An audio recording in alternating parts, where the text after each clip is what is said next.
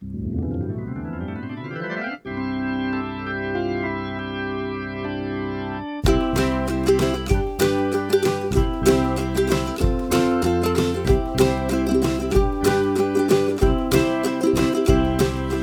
meet me at the Museo with Alan and Daniel. We'll talk about the Cardinals all night long.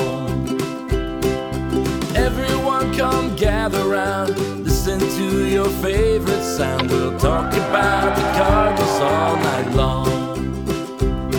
We'll talk the games and all the rest, about the team that we love best. We'll talk about the Cardinals all night long. We're gonna talk about the Cardinals all night long.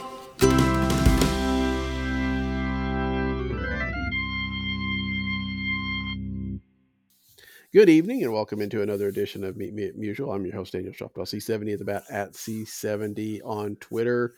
Usually Alan Medlock with me, but you know the drill by now if you've been listening. Alan's got other things on his plate this time of year. And so joining me tonight is Jason Hill from Viva Alberto's. You'll find him at JPHill_cards on Twitter. Jason, how are you doing tonight? Doing good, Daniel. How you doing, man? Doing fine. Starting to look forward to the warmer weather that brings spring training with it after I think most of us in the Cardinal area have dealt with winter weather this week. And there is something about that, right? I mean, what is it? Next week, they send the truck down to Florida. 2 weeks from now, things are being, we're going to see pictures and catchers reporting, especially since maybe a little bit early because of World Baseball Classic. Just those kind of things, knowing those are right around the corner, that it gives a little bit of warmth anyway, doesn't it? Oh, yeah. Yeah, definitely. With the report day, which nothing happens on report day, it's just, it's nothing magical about it. It's not like they play a game or televise anything, but report day has always been kind of an interesting day to me. I remember back when I was in grad school, this was years and years ago. And I was in Tulsa, is where I lived at the time. And I was sitting in our apartment, looking out the window. There was an ice storm coming down, and I was listening to the broadcast of probably like one of the first or second spring training games. So, late February, early March. And so that juxtaposition of ice and snow and listening to baseball, it's always stuck out to me that there's something about spring training, spring baseball, even when it's cold and icy like it is here where we are, that warms the heart. Yes. And it gives you that a little bit of escape.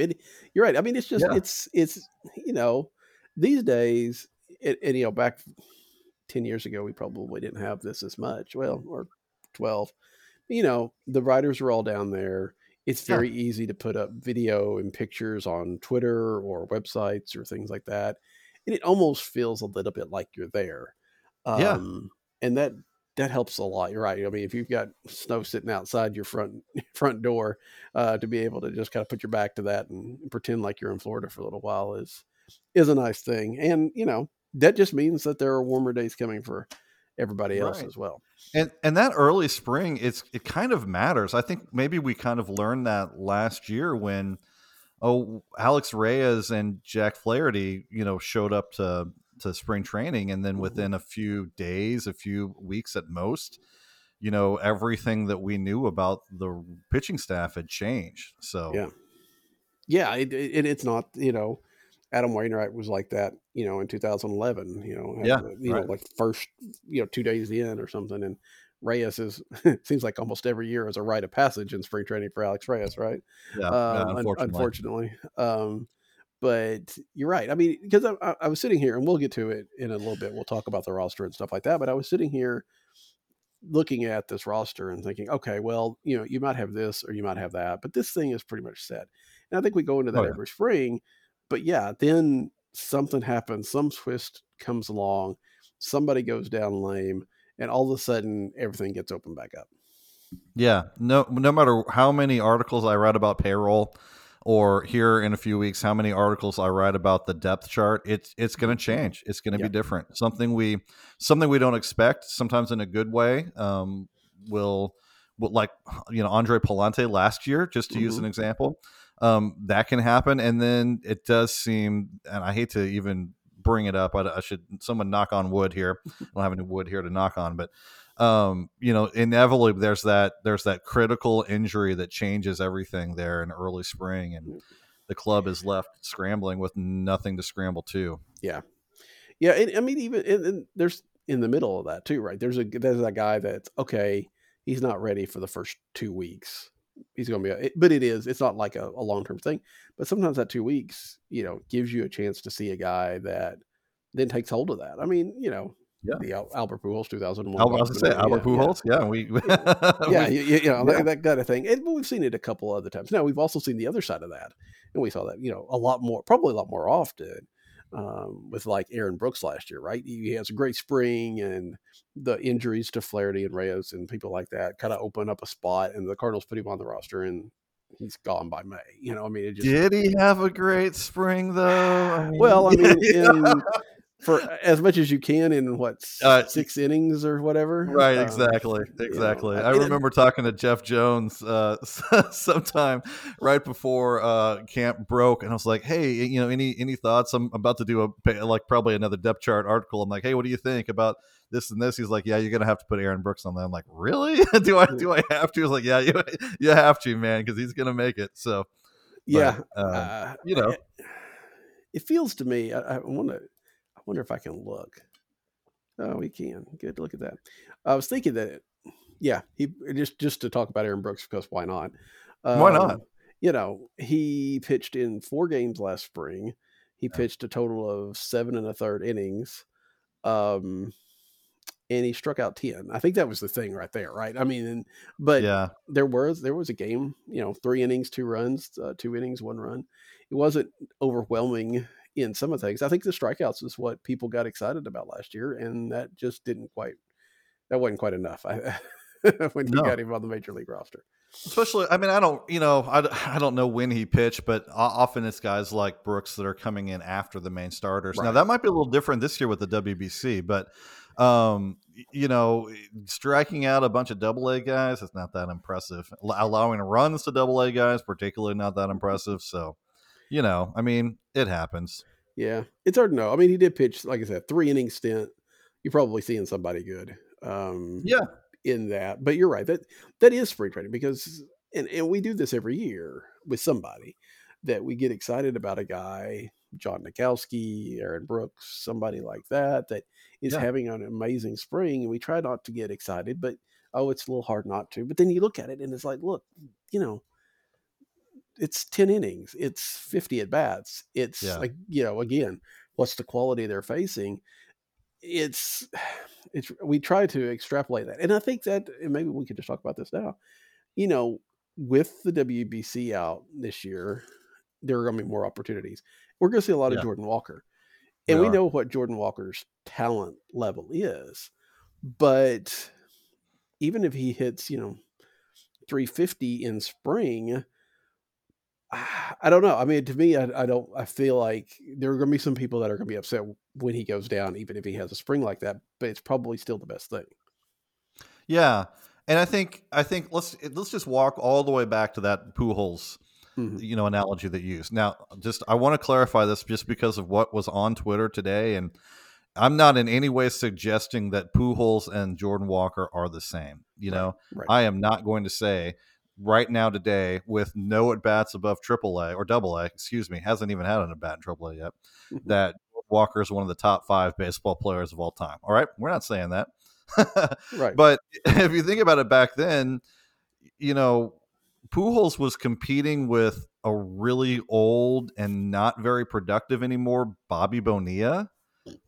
I mean, there was some death on that club, but he had a path. It made sense. And with Walker, I mean, we might sit here and say, oh, it'd be awesome if Walker made the club. But if Walker makes the club, it's probably because someone that the Cardinals are counting on, Lars Nootbaar. Where did that come from? He's related to Blake now, is he? Yeah, Blake. Since we were talking about Blake a minute ago. Hi, Blake. You're probably not listening, but hello. Lars Nootbaar. Dylan Carlson or Tyler O'Neill, those are kind of core offensive players on this team, defensive players on this team. It's because one of those players is probably hurt or out, or something has gone wrong with them to put Walker into that position. And as good as Walker might be, I think Walker's going to be, an excellent player. The chances of him coming in this year, again, no at bats above Double-A, a good showing in the fall league, no doubt about it. But the chances of him outperforming what we've already seen from any of those guys is not great. I mean, they're pretty good players. Dylan Carlson wasn't the same prospect level that Jordan Walker is now, but he wasn't that far behind, So the Cardinals are going to be at their best if they get production from all of those players over the course of 162 games. And you really kind of hope that the situation falls itself out, that Walker shows himself well and hits well at AAA and can't quite get on the roster because everyone else is scorching the ball. Yeah. There's also going to be this. I mean, again, there are options on pretty much all those guys. I think maybe even, let me see if I can pull this up real quick because I got them over here, but I think maybe even Tyler O'Neill has an option still left. You think maybe he might. He has one option left. Yeah. So it's hard to burn through all those options, though. To be honest, it just really is. There's a lot especially when if you send them down and bring them back up within 2 weeks, the option doesn't count. Yeah. So yeah, and usually it's the injured list that does that anyway. So right. Yeah. But these guys, I think the Cardinals know what they can do at AAA. And even if Dylan Carlson struggles in spring, I still think they take him north because they've got to figure he's got to figure this out. It doesn't really necessarily do him a lot of good to start in Memphis. No. And so I'm not saying there's not a path for Jordan Walker. Yeah. But it's threading the needle. It is. For him to make this.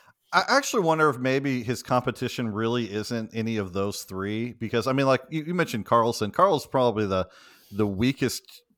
Well, we could get into the weeds on that, but let's just say for the sake of argument, Carlson's probably the least expected of him offensively right now, but then also the most is expected of him defensively. So, Walker has very little time in the outfield. So I actually wonder if his main competition in his path is probably more along the lines of Juan Yepez and Alec Burleson. Like if one or two of those guys struggle or have problems or run into issues, that might be a way for him to sneak in, steal some at bats in the outfield, but also maybe, seeing some time at DH and other positions.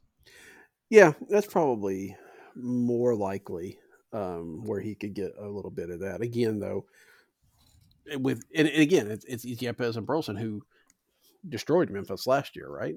Right. What good does it do you to send him down? Whereas, again, Walker hasn't even played at AAA. Yeah. And actually, go ahead. Oh, I was just going to say, no one wants to talk about it, and I hesitate to even bring it up, but you know what Walker's best path to the major leagues probably is an injury to either Nolan Arenado or Paul Goldschmidt. And obviously no one wants to see that, but I mean, that considering the outfield depth and other things, it's going to take an injury probably for him to get on. And really any of those players, if we're to lose any of those players, except for maybe Yepez or maybe Burleson, although I've got really high hopes on Burleson this year, you just don't really want to see it happen, which means you probably don't really want to see Jordan Walker on the major league roster unless they decided to expand rosters and add another position to the field. Yeah. I think that that is the case. You just don't want to. You don't want to see him there. I mean, to some degree, I hate to say it sounds like bad because we do want to see him. You do, yeah. We really want to see him, and we don't want to see him. Yeah. But yeah, I just have, and again, we as you mentioned a little bit today, we've talked about the expectations people have for him coming up. Yeah. And if he comes up and struggles, what, I'd rather him come up and be ready to come up than try to learn it on the fly, right? Yeah, I think so. And I think even then, like the whole idea of readiness with these guys is a little hard to wrap your mind around, because Dylan Carlson, was he ready? Yeah. We thought so at the time, kind of, but then he really struggled in 2020. It was an odd year. I hate to even kind of, right. Pin that on him. And then 2022, he was, I thought, pretty good. And then this last year, or 2021, pretty good. And then this last year, just, two fairly significant injuries that left him in the lineup, but sapped basically everything that he was capable of producing. So you've got that. Carlson's still young. Nootbaar, we're also excited about Nootbaar. I mean, has anyone looked at how old Lars Nootbaar is lately? Yeah. 25 years old. Yeah, Nootbaar's finally ready to break out at age 25. That's, I'm going to just look here because I want to get the exact number for us. Jordan Walker is 20 years old, 8 months and 12 days. So he has 4 years and 4 months, to catch up with the experience level that Lars Nootbaar has. And we're basically thinking of Nootbaar as a glorified rookie. I don't think he still qualifies, but he certainly doesn't have that many at-bats in the majors. So, expectations for a player that young, they have to be tempered. Right. Even if he's ready, he's not ready to face every little thing that major league pitchers and major league pitching coaches are going to figure out about him and throw at him, because he can't do that until they've done that. And it's going to take him a season or two for all of those things to kind of work their way out, in different oppositions and different coaches and different teams, to where he's seen it all and he knows it all and he knows what to do with it all. Yeah. And again, it is where you want him to come up and stay up. And the Cardinals have a lot of people in front of him that we got to try to figure out what they have in them. Yeah. So that's going to be, and we talk about spring training as this kind of a sorting out time period, but there's also the early part of the season. I mean, the Cardinals have kind of proven that they're not necessarily, looking for putting the pedal down at the beginning, right? I mean, otherwise they do a little bit more in the off season. So they got to figure that they'll use that time to kind of see what they have. And, again, hopefully Jordan Walker goes down to Memphis and he hits, a ton. And when he comes up in June or July, then he's good to go. Yeah. We've been talking the last couple of years, and we might have mentioned this the last time that I was on, probably about a year ago or whenever that was, that I'm starting to think of the major league season and the way the Cardinals operate in terms of thirds. And so it's almost like they go into that first third saying, okay, who do we got? Right.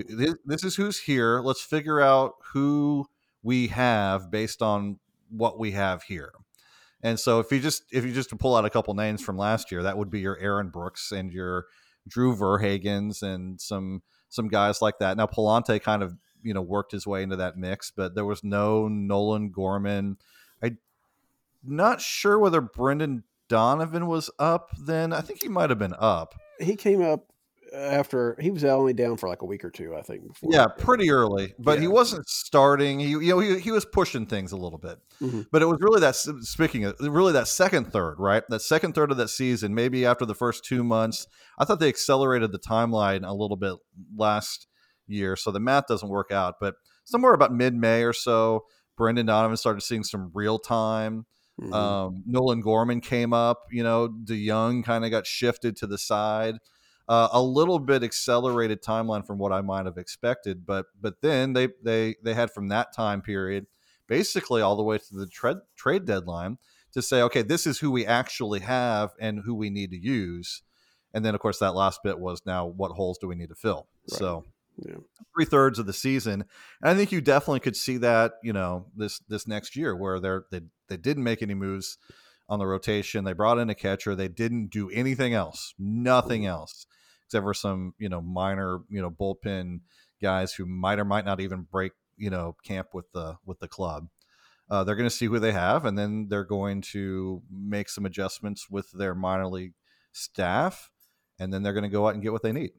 Yeah, and hopefully they'll be able to do that, which is always the kicker about trying to save your needs for the trade deadline is you've got to be able to find somebody that's willing to give you that need. Yeah. Right. So, and that's again, that's a discussion we've had, and most of us have had quite a number of times. You mentioned Paul DeJong just in passing there. We've heard a lot as we continue to talk about the roster a little bit. Paul DeJong it's hard to imagine Paul DeJong not being on there, right? He's out of options completely. He's getting $9 million. We've heard a lot about this, change in the swing. Are you buying it, at least an improvement? I mean, it's hard to not, but some sort of improvement for DeJong that he's actually a valuable part of this team?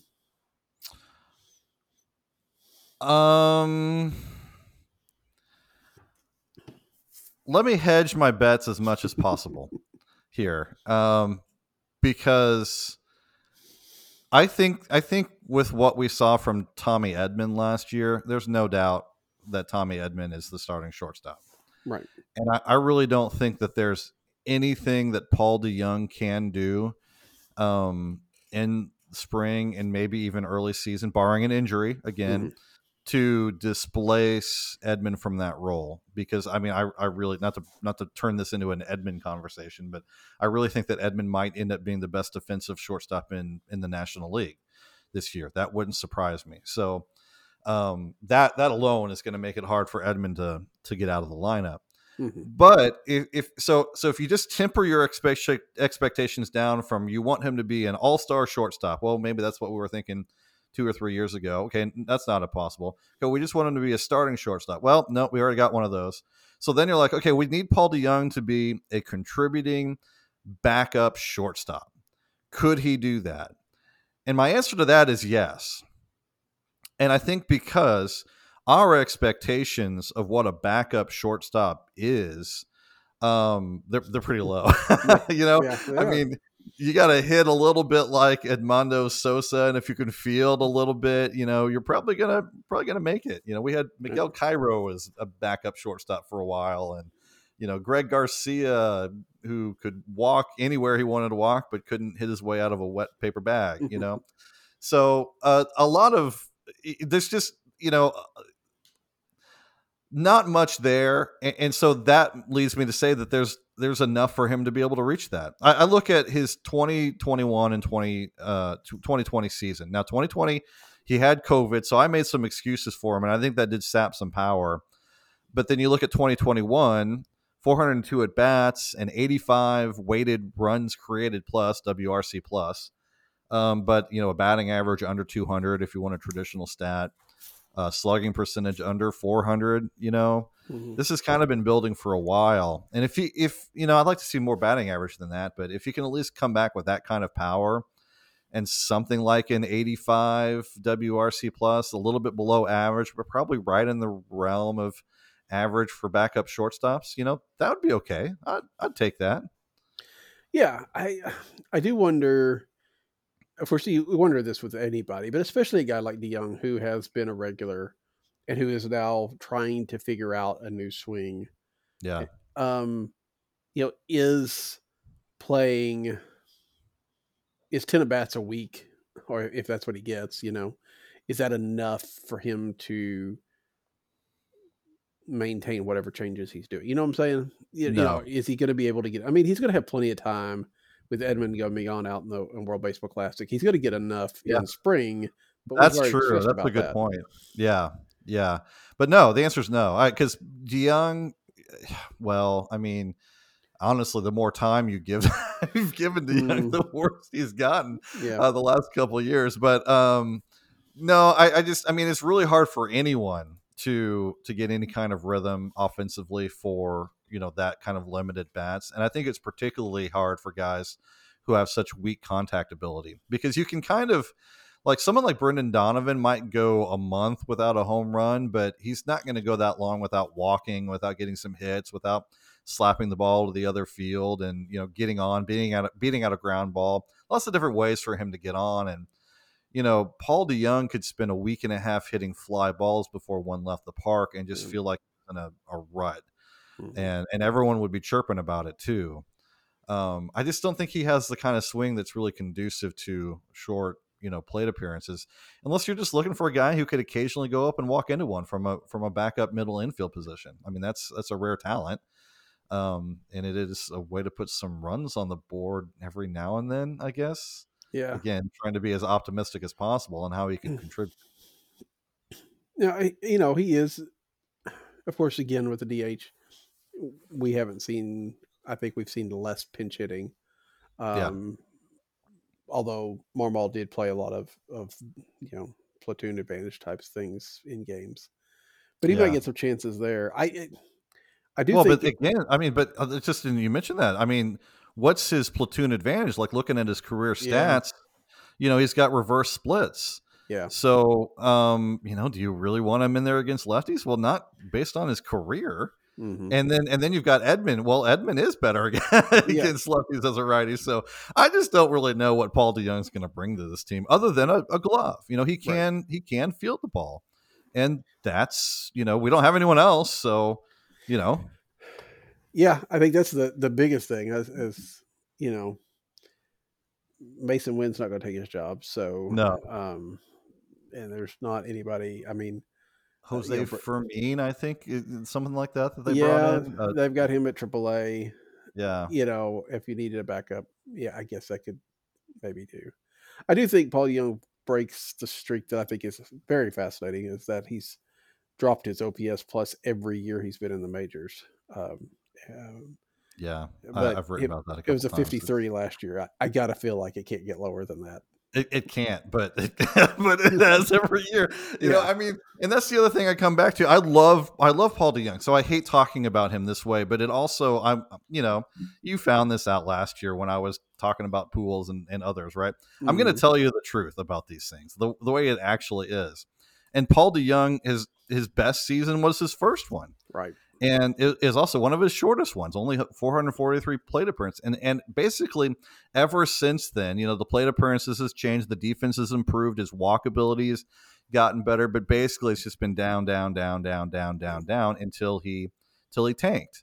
And, I mean, can you come back from that? Well, probably not to where you were at the beginning and maybe where you were towards the end. But at that point, is it really worth keeping around? Well, it is when you got $10 million salary, right? I guess, and no one there to back him up or take his spot. So I do find it odd that Mozeliak has pretty consistently said that Paul DeJong will get a chance in spring training, but he's not a lock for the roster. But yet they didn't bring any competition in for him and for his spot. So sounds to me like he's a lock for the roster. But I mean, maybe it's motivation or something of that nature. And, hopefully these changes, which do seem to be significant. I mean, he does seem to have made some significant hitting changes, will pan out. It's very interesting to see how this goes. I mean, because he has no contract for next year, and the farther they go into the season, the less money they have to eat to get, if they have to let him go. I don't know. It's gonna be very interesting. It's gonna be very interesting to see where Paul DeJong plays next year, if he plays next year. So can I ask you a question? You're a history guy. Who is a player? I mean, every year we hear about these tweaks, these changes. You had a bad year last year. This is the way the narrative goes. You had a bad year last year, so sometime around February, January, you talk to Jim Hayes, right? Yeah, right. Or whoever it is, and you hear about this changes that you've made to your stance, your kick, your windup, your arm slot, your arm, whatever it is, right. Different things, and that's going to make the difference, next year. It seems like we've heard that same story so many times over the years, and besides maybe Carpenter but I don't even mean Carpenter here, because we heard that several years in a row with Matt Carpenter as a Cardinal. It wasn't until Matt Carpenter went to the Yankees that it actually became true. Can you think of any example? And this is a literal question. Yeah. I'm asking you because, I'm not being sarcastic here. Can you think of any examples where that actually played out the way that we hoped, where there wasn't some of the sort of statistical, explanation for what was going on? I mean, off the top of my head, no. There's been guys that have like had a good month or had a good whatever, right. But usually the stats kind of went out in the end. Yeah, I agree. I don't know. Of course, I don't watch them sometimes. I mean, players do tend to change things. I mean, you could maybe, it wasn't a really big focus of things, and it's not a huge thing, but there's a lot of talk about Paul Goldschmidt's bat last winter or in the off season last year, right? And the hockey puck bat, and of course in the who was using it, all that, and it did pan out. Now, it's also a very talented person, and it didn't someone that was already playing at his peak, just blew up again. Right. Yeah, right. But that's not a bad example. I mean, there's an indication of something that changed that we heard about that actually did, we think. I mean, I don't know whether we can attribute it all to the bat. It certainly didn't hurt. No, we did see it in the stats. Yeah, and it feels like everybody. I mean, because Nolan used it in. I don't remember who else had that. Maybe did Tyler Neal go to it eventually? I don't remember, but it seemed like most anybody that used it, it worked for them. Yeah. Now again, did Nootbaar go to it, or did he go? I think maybe Newt. Actually, I think he may have, along with because I know Brendan Donovan, but I think Brendan Donovan did during this offseason. So I think Donovan will be using it next season or this coming season if he liked it or whatever. I know he was there getting one. So, but yeah, I think that's it is one of those things in the winter where people tinker with stuff, and we have to talk about something in the winter, so we talk about these best shape of their life type stories, and. Right. And sometimes I think a lot of these kinds, like even with Paul DeJong, we see, Derek Gould wrote the article last week, I think, or maybe earlier this week, and it had video, it had showed significant change, right? I mean, it's not just he's doing this or that differently. I mean, you could actually see it, but it's not been. I mean, you could feel really good about it in batting practice and hitting in a cage, but when you start to see a 95 mile per hour fastball followed by a 75 mile per hour, slider, is it going to work there? And that's what we don't know until they get into real game action. Yeah. And I mean, this is just me, but I don't really care, what his leg kick is or what, the timing I think does matter, but I'd want to see the results of some of those balls, right? Like, is he consistently hitting the ball harder than he was? Well, that would be great. Is he making better? Because what he needs to do, leg kick or not, is he's got to make more contact, and he's got to make more hard contact. He can't just be, a fly ball with a certain home run percentage, because it's not going to carry him through. You've got to be able to do something more. And I just don't see what changing a few things mechanically about your stance and your triggers are going to lead you to strike out less and hit fewer fly balls, more line drives. I don't know. That's just always been what he is. You're talking about a massive change in the very character of a batter. And you just never see guys make that kind of dramatic change in who they are. Yeah. I think that's absolutely fair. I mean, it's possible that, he could see the ball a little bit better and, maybe be able to adjust a little bit better. Yeah. But, there's also a very good chance that, no matter what he does, he's going to strike out a whole, if he had a full season 100 plus times. It's just, is he going to do something more than ground out to second base when he does make contact? And right. I don't know. We'll find out. It is good that the Cardinals aren't expecting that out of him, right? I think this is probably the first year they haven't expected, him to at least be a 20-year home run guy. They're just like, if Paul DeJong gives us anything, that's great. Yeah. Yeah, that is good. In some ways, that's a positive development. It's kind of happened.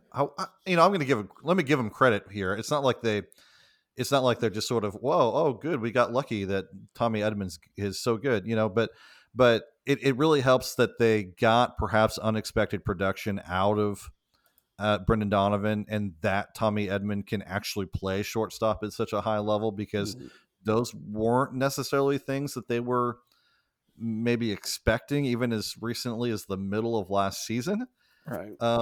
Nolan Gorman too. I think they kind of hoped he might be able to make a transition to second base. I still don't know whether they know that he can yet, but it gives them options, and that might kind of help them feel like they could mess around a little bit with Paul DeJong instead of just saying, well, it's on your shoulders because we're paying you $10 million.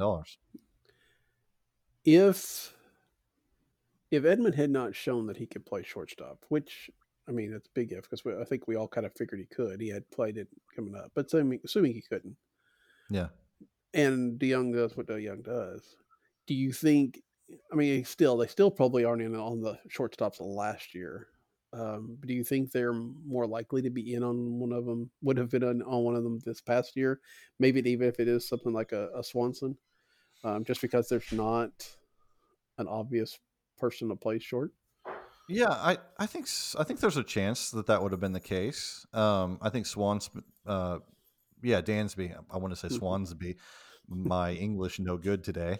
I think that would have been a possibility for him, because he also kind of is a lot like Paul DeJong, actually, except he's extraordinarily good fielder and probably a little better as a contact bat, but mostly a home run guy. But I think some of those rumors that we heard when the Murphy, Sean Murphy, the catcher situation, and Wilson Contreras things hadn't quite gone down yet, and you heard those very brief rumors about the Cardinals were in on someone like Swanson, I think that might have been an indication of what could have happened, because I think when they were looking at the possibility of having to trade Brendan Donovan, that's when they started talking to shortstops, and that's the guy they turned to. So it's a fair indication that if a whole lot of other things would have been different, that he might have been, the cheaper option that they might have looked at. I don't think they ever would have been in on Trey Turner, or, well, maybe Carlos Correa, considering how everything went. They might have circled back around to him, but, I think they would have played at the middle of the market or below. Yeah, and Correa, I think they would have probably deemed that too risky after. Yeah, I think so. The way it played out. Yeah. So let's just wrap this offensive side of the roster up.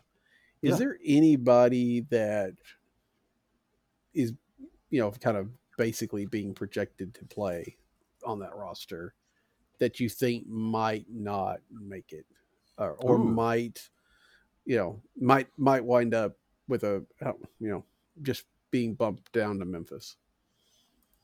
Oh, well, okay. So let's say that being bumped down to Memphis, I'll give you 2 or 3 guys. All right.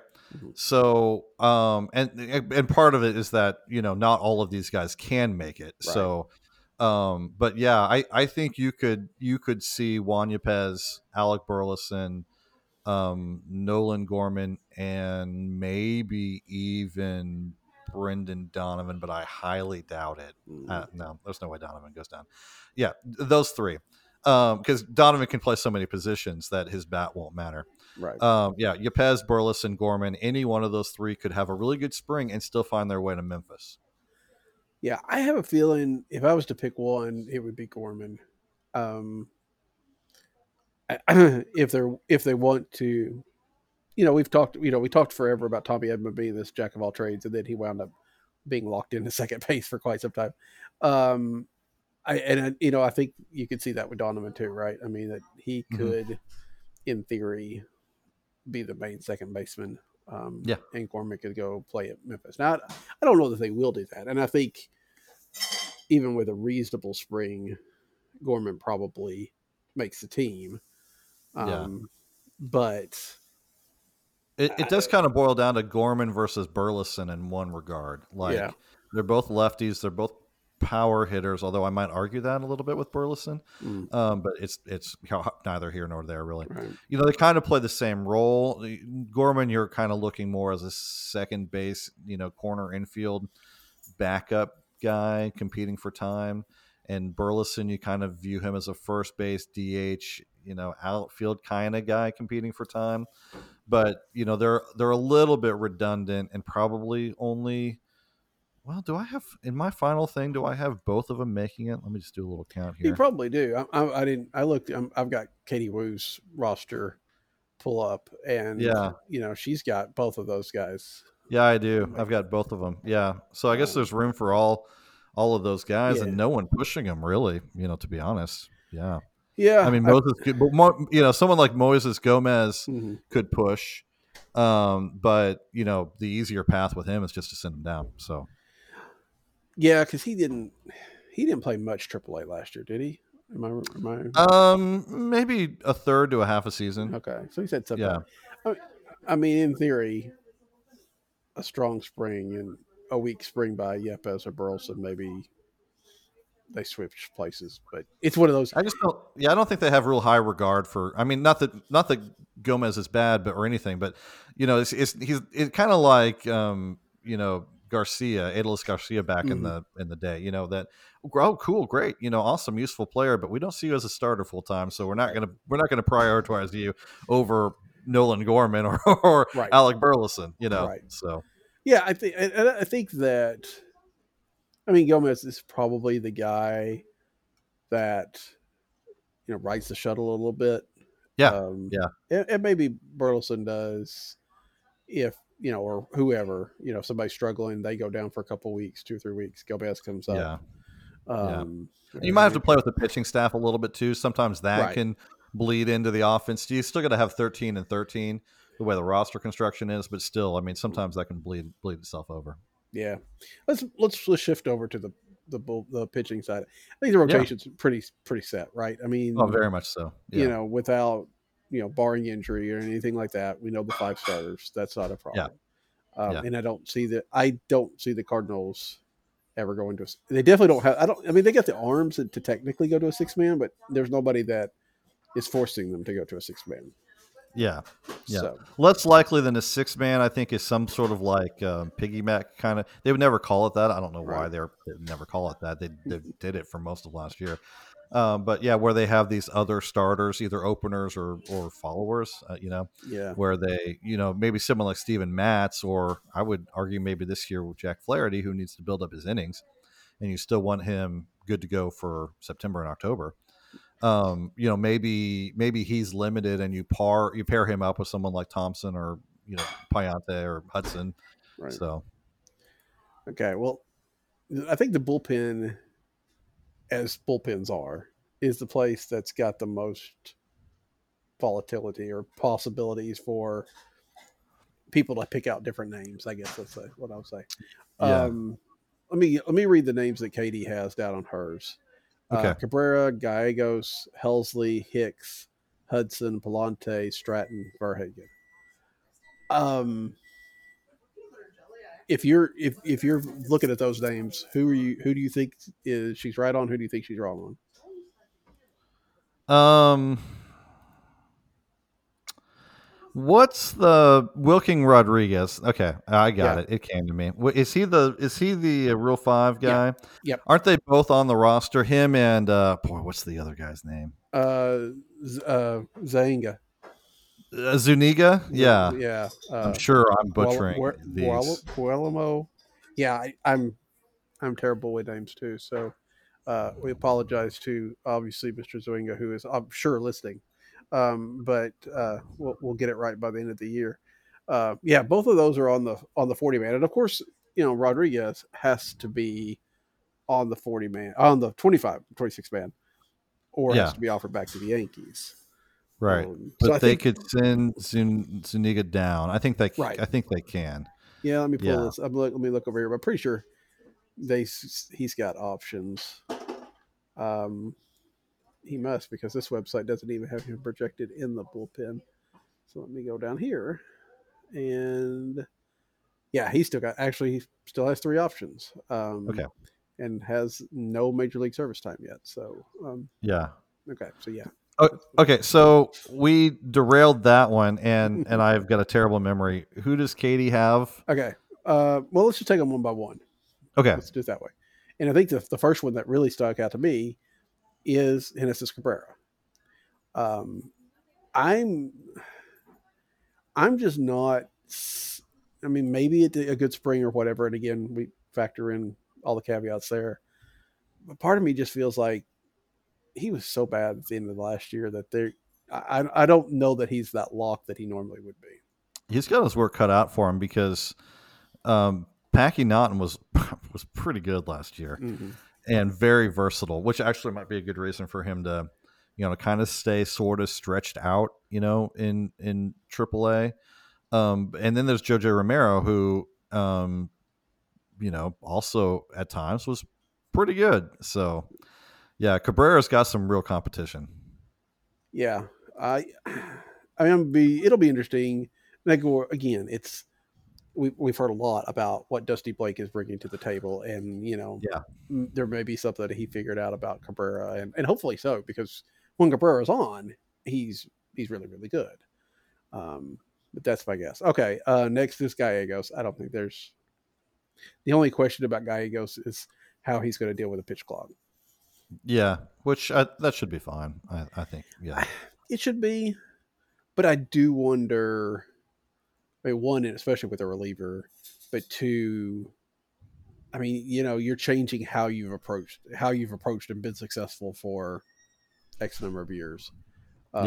Plus the fact that, I mean, for me, Gallegos, they signed the contract. I was almost to that, is he a tradable candidate? I was a little bit surprised that they went with the extension on him. And the track record of extending relievers like that is not been great for the Cardinals. So I guess that worries me as well.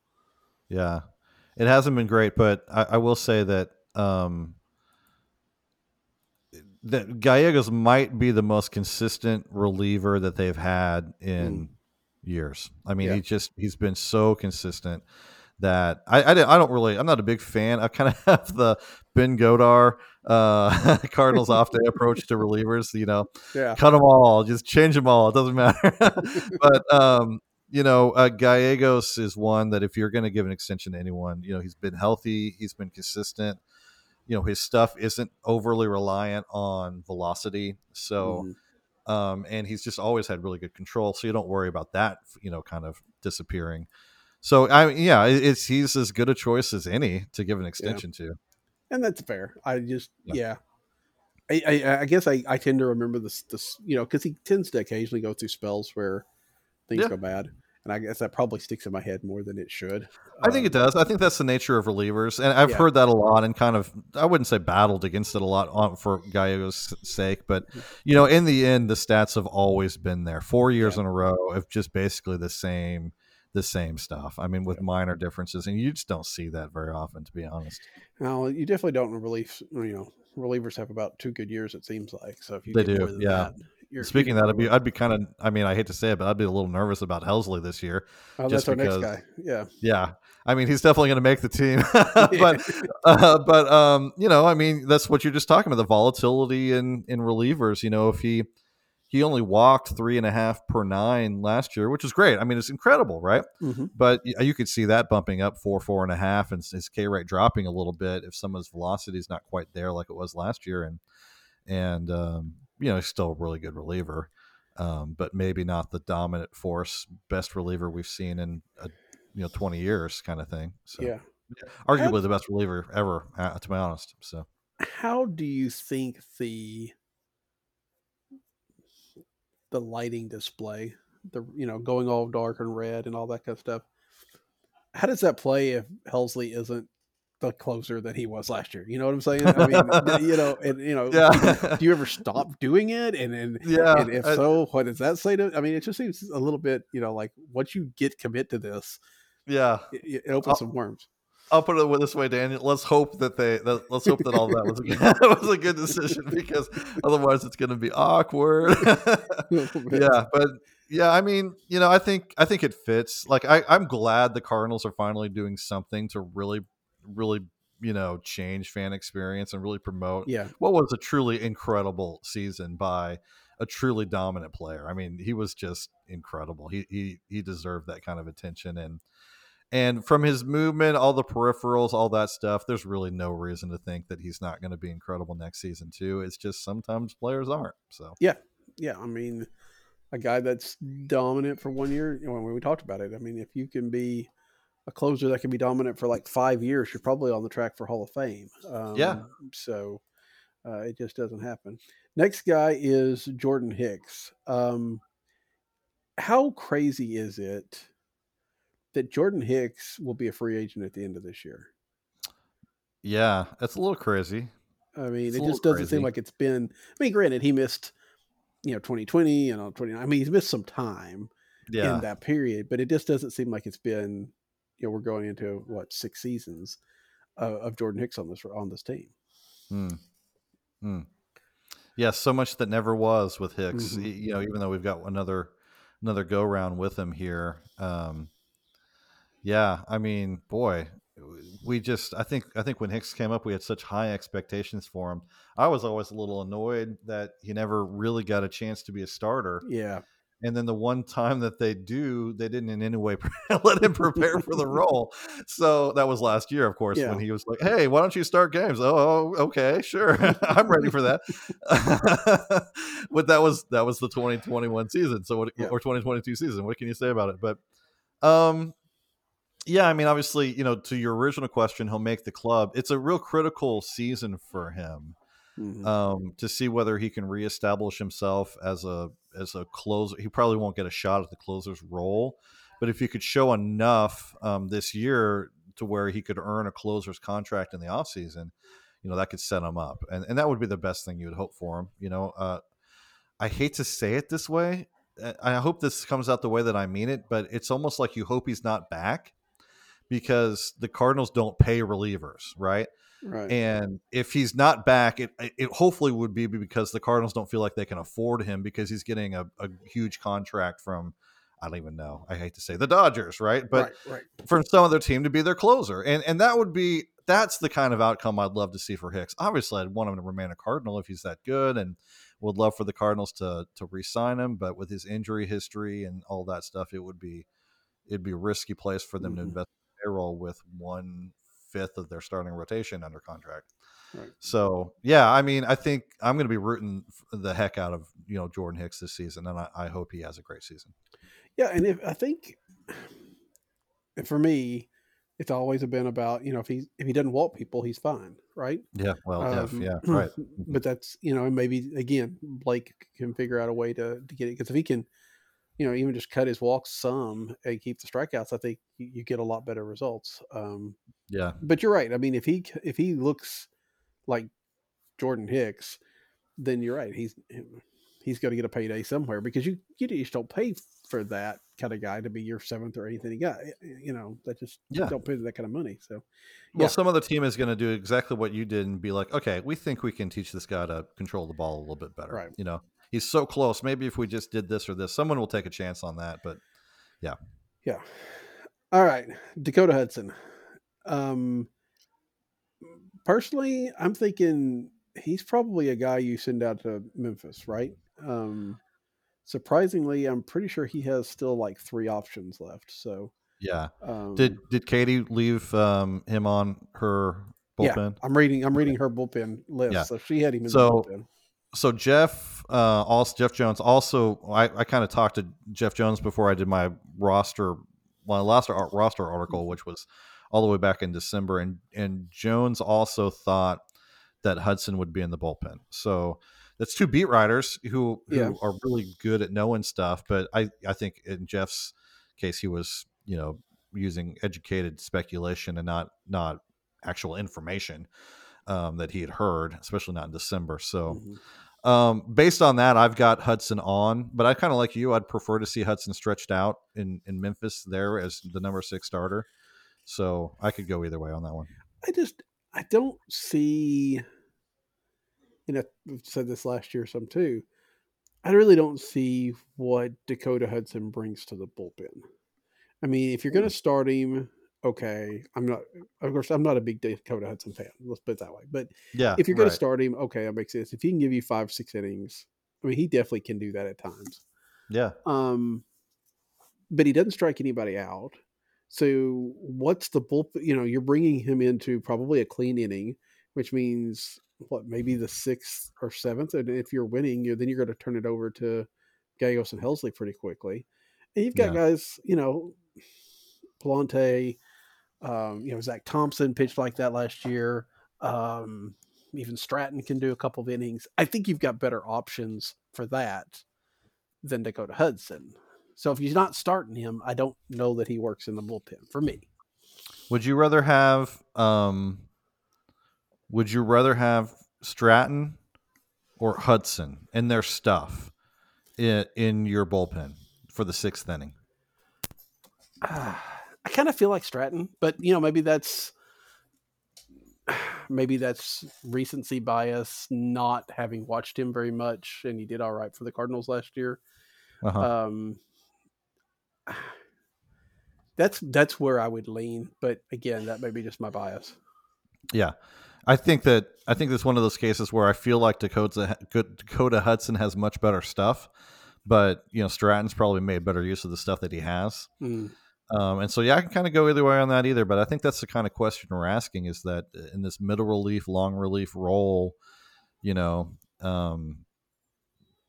you want ground outs or do you want potential strikeouts? Because looking back in 2018, I think I remembered that Dakota Hudson was pretty good out of the bullpen his first go round, and he was 2.63 ERA.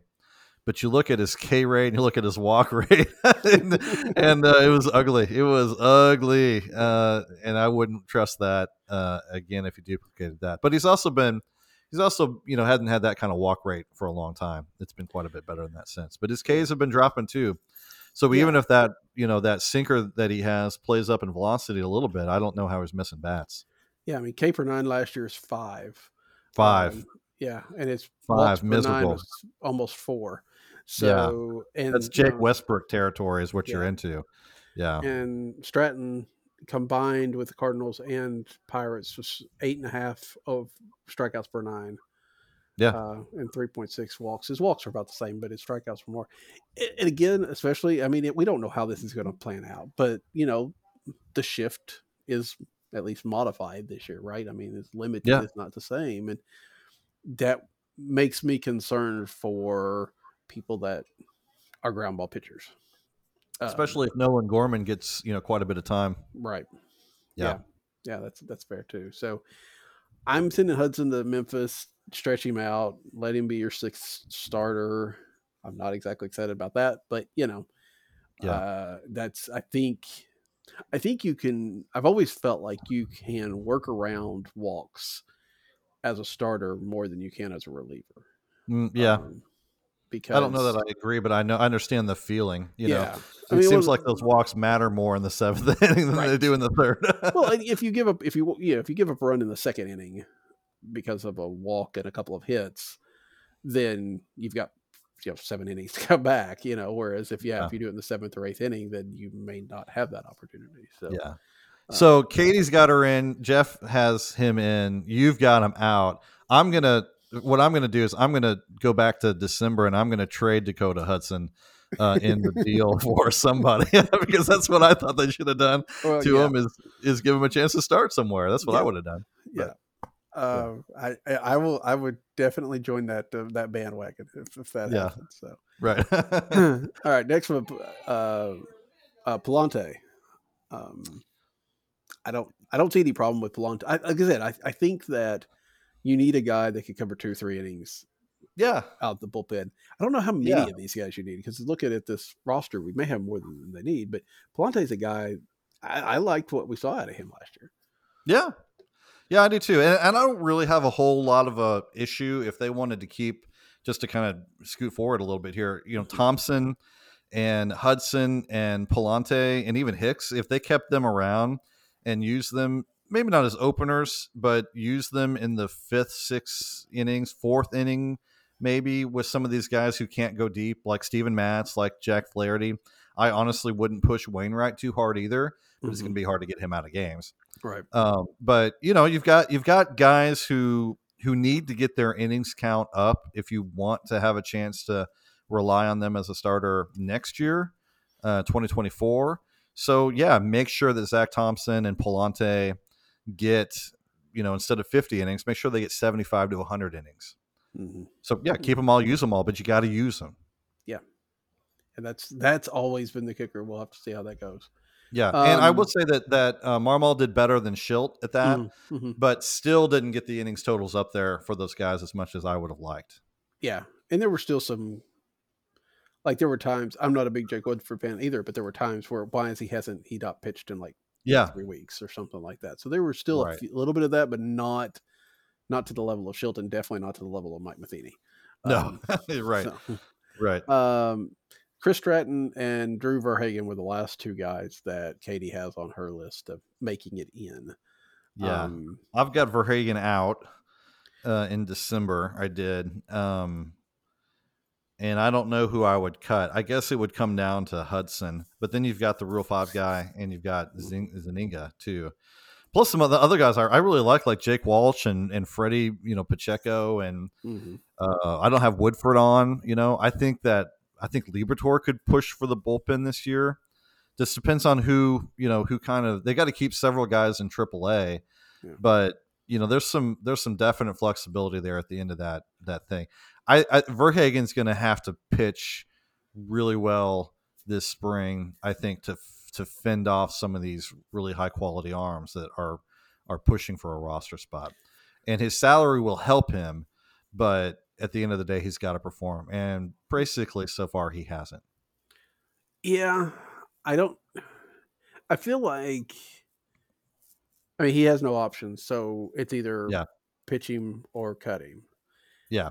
And they're not likely to cut him, with the WBC and other things going on. Like, I don't see that they're going to cut him, but if they really like that Rule 5 guy, they're going to have to do something with somebody, and they're not going to send out Zach Thompson, to keep Verhagen if Zach Thompson is their best lefty, Yeah, but but Katie has him on the just miss list. Katie doesn't have him in that group. Zach Thompson also was their best lefty last year. So I agree. But I think that's where you get into, and I think there are a lot of times where fans don't, they get upset, but contracts matter, right? They do.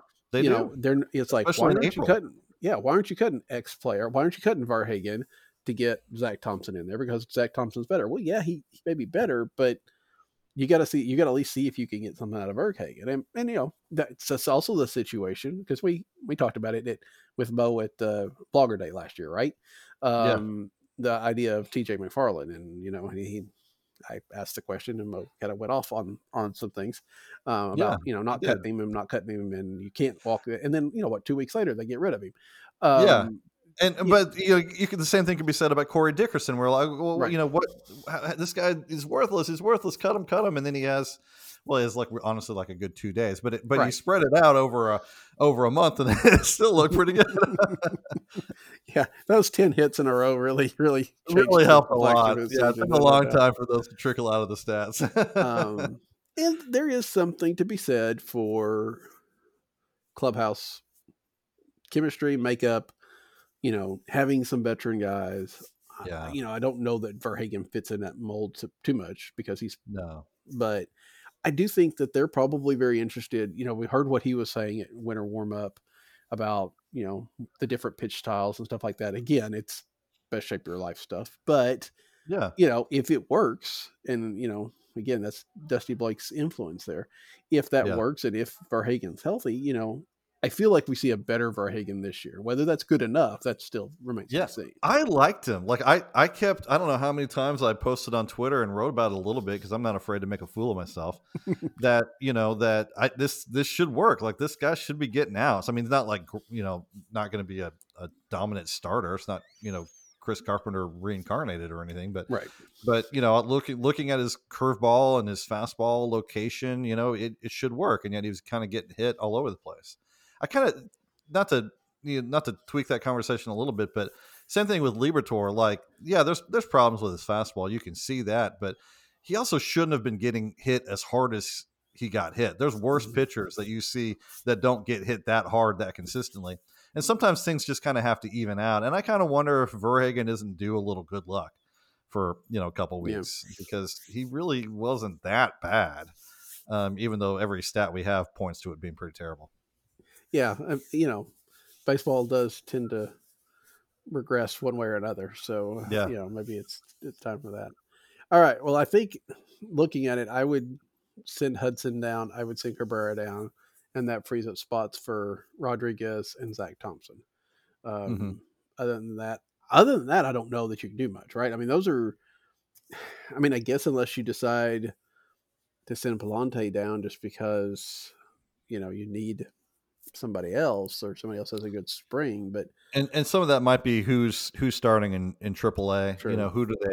Who do they want to be their first guy up, and because I could see them sending someone like Palante or even Zach Thompson down because they're like, okay, all right, from what we saw of you this spring, you're our sixth starter. Go keep stretched out because we think you're going to be here soon. Yeah. So, and this is, I think, the bullpen probably more than any place else is where either small or large injuries make this. And again, opening day roster is one thing, but the roster by the end of April probably looks significantly different. And keeping third there, they're just.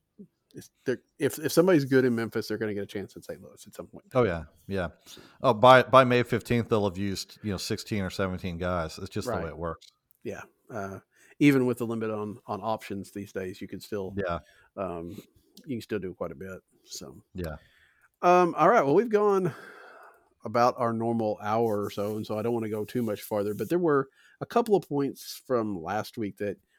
I talked to Katie about them. I wanted to get a chance to talk to you about them as well. First one is, Scott Rowland making it in the Hall of Fame. What were your thoughts on that? Oh, yeah. I've been a huge supporter of Rowland's, ever since I started riding at Viva Alberto's. I think he's an obvious Hall of Famer. And, I think that Derek Gould did a really good job of kind of consistently pointing this out, and the narrative caught on a little bit this year, which maybe was lacking in years past, that third base has just been dramatically underrepresented in the Hall. And if you're gonna hold everyone up to the standard of Brooks Robinson from the defensive side, or Mike Schmidt or George Brett on the offensive side, then you're never gonna elect these guys. And so if you can't just have a really, really good historical player make it to the Hall like Scott Rowland, then you're just, you're done. It's going to take all timers for them to get in. So I thought it was a couple of years too late, and he shouldn't have had that slow burn that he had. It should have been pretty obvious from day one, but couldn't have been more excited for the guy, and definitely deserving. And he kind of actually opens the conversation up for a couple other guys that are going to be very deserving throughout time too. And so in the long run, third base might end up being a strong point in the Hall instead of being a weak point. I might say, you're looking at next year, probably Adrian Beltre gets in. And he should be a shoo-in. Beltre should be a first ballot Hall of Famer, but he won't be. You don't think so? I don't know. I don't know what the baseball writers do. I mean, fair enough. Who knows? Yeah, he did play for the Dodgers, a couple other teams, and whatever, but I don't know. That's just so weird. It should be obvious, but here I am being extremely skeptical of something that's obvious. So that's fair. I do think, his statistical case is pretty strong. You're right. It should be. I think it's a little bit more, because he has 3,000 hits and all that. Some of those milestones that are okay. That checks your box. We're getting into that. He played for so long. That's what made him such a unique player. He played for such a long time. Right. But that can't be your standard for Hall of No, not at all. But I think that I think when you do check those boxes, it makes it easier for both old and new school people to vote for him. So I think that's why. Whereas when you have a guy like Scott Rowland, which again should have been fairly obvious, but did take a little bit more of a explain the case, you know what I'm saying?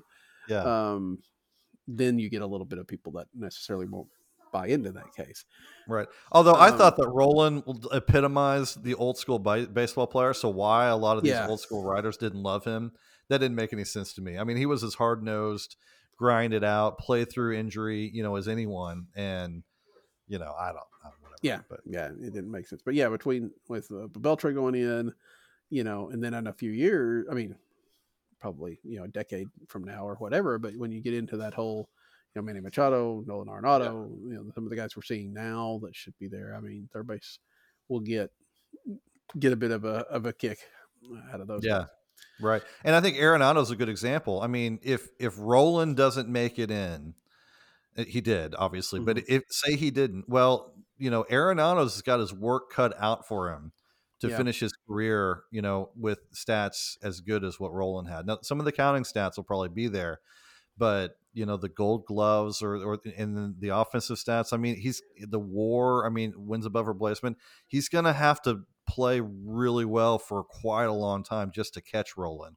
Yeah. And so, if Rolen doesn't make it, you're questioning whether Nolan Arenado is a Hall of Famer, and we seem to be taking that for granted. Yeah, and I feel like we should. Again, it's also the how defense doesn't play into this factor as much as it should. I mean, it just exactly. It's crazy. Yeah. It's also interesting to me. I was seeing, it felt like the little bit that I saw, and I won't say it's terribly representative, but I saw a lot of people that have blowback on Rolen seem to be coming from the New York area and were advocating, well, Keith Hernandez should be in, or Don Mattingly should be in. I'm like, do you not understand the difference between third base and first base? Right. It's it's amazing to see. Yeah. This. But also it's like, well, why don't we think a little bit about putting Keith Hernandez in? I mean, why not give that a little bit of another thought? Because I think I haven't looked at the stats, so I'd have to look at them more closely. So I don't want to say one way or another, but you would think Hernandez would be a guy that might have a pretty good case. Now, Mattingly, maybe not quite so much, but there's a lot of guys right there on the fringe that I think we could have, had a longer conversation. Jim Edmonds, as an example, right? Yeah.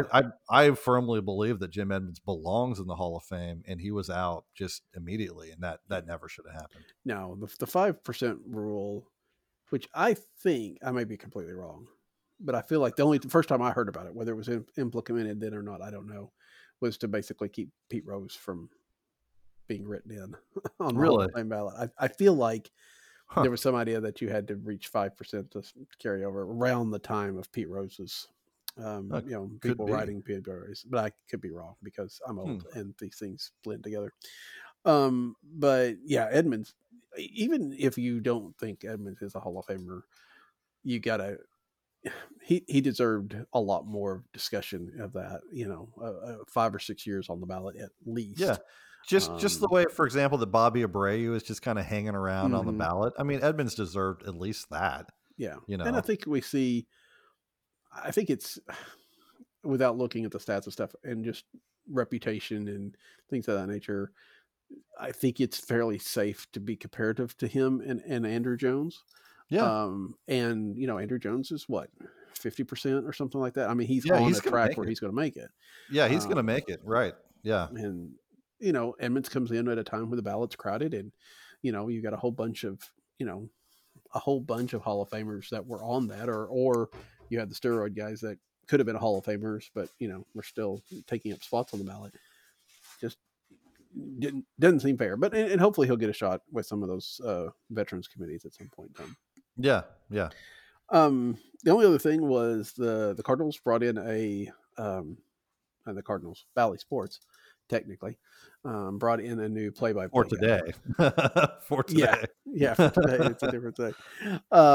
We'll see how this whole bankruptcy thing works out. But Chip Caray, they bring him in, and you and I were talking before the show, and not necessarily a whole lot to think about Chip Caray as an announcer, as the person that he is or what he does for the show. But the general idea of an older guy, because he's older than me, so it's an older guy. 57, 58, 10 years older than Danny Mac. A guy that has, at least in the past, not necessarily been, totally on board with the analytics and stuff like that.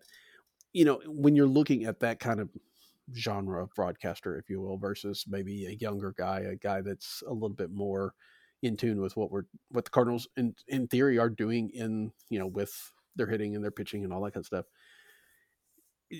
I mean, one, does it matter which one you pick out of? And two, is it, well, let's just stick with does it matter.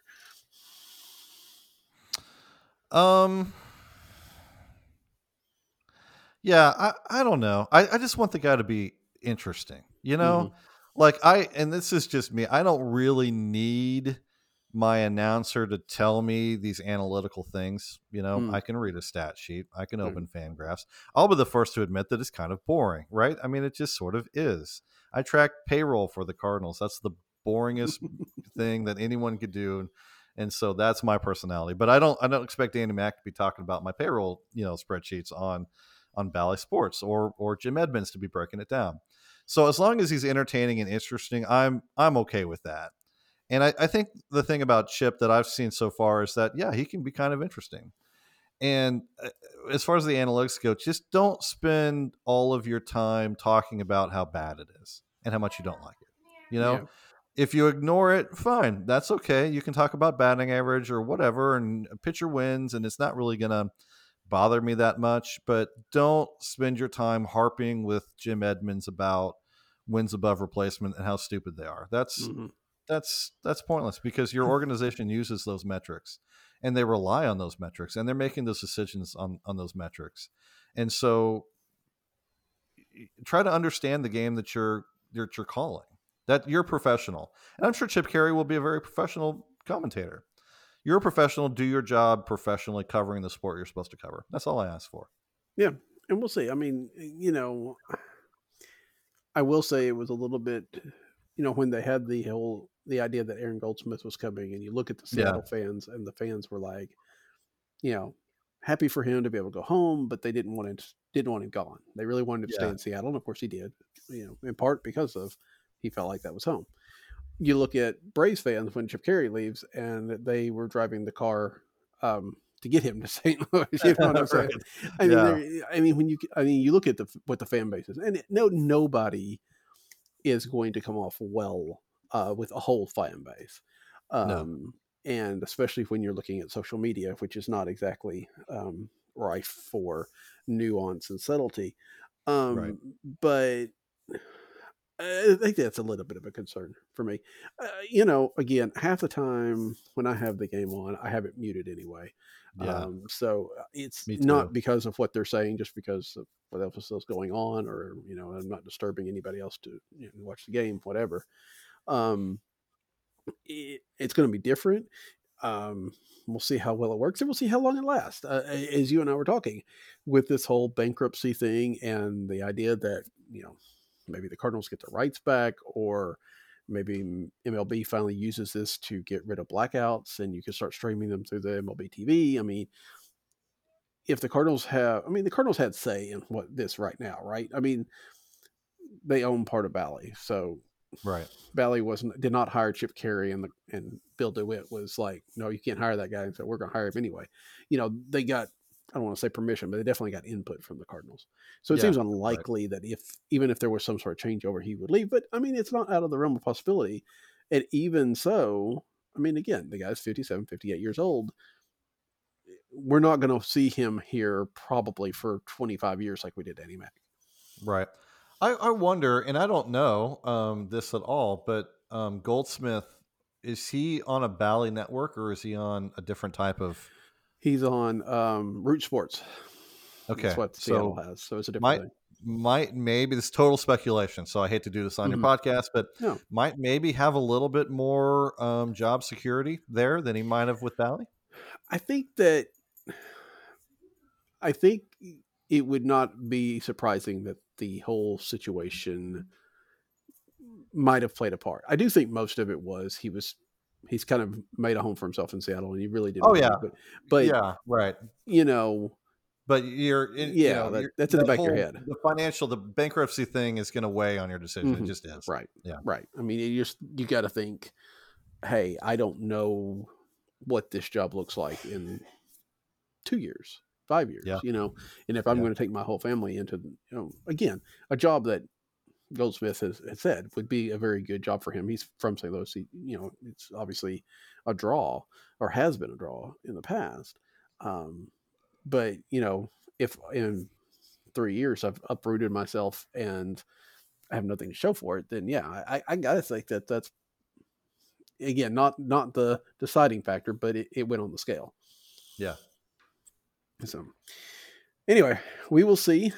Cardinal broadcasts start at the end of this month. I've forgotten when the 25th, maybe. Oh, really? Would it be that early? It might be. I haven't looked at the schedule. I was kind of more focused a little bit on the World Baseball Classic and what that would do to everything. But yeah, but it's coming up fast. Yeah, and it's true. I mean, I don't remember when you'll know when does the WBC kick off? Do you know? Before that, okay. I don't know. I haven't looked at the schedule. I just kind of in my mind we got to get the WBC going before games will start. That's as far as my thought went on that, to be honest. But yeah. Yeah, the Cardinals' first game is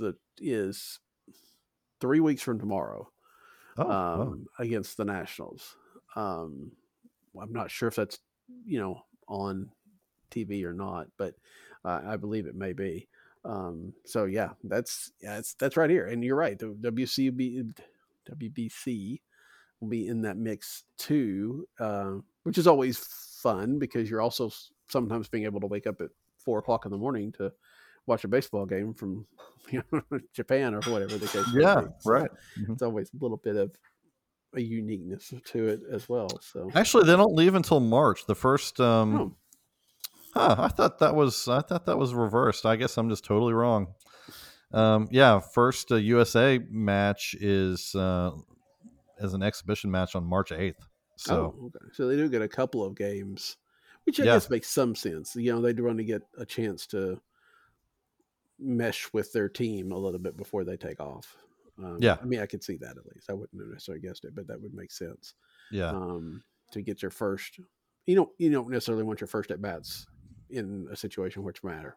So okay, which will be fun.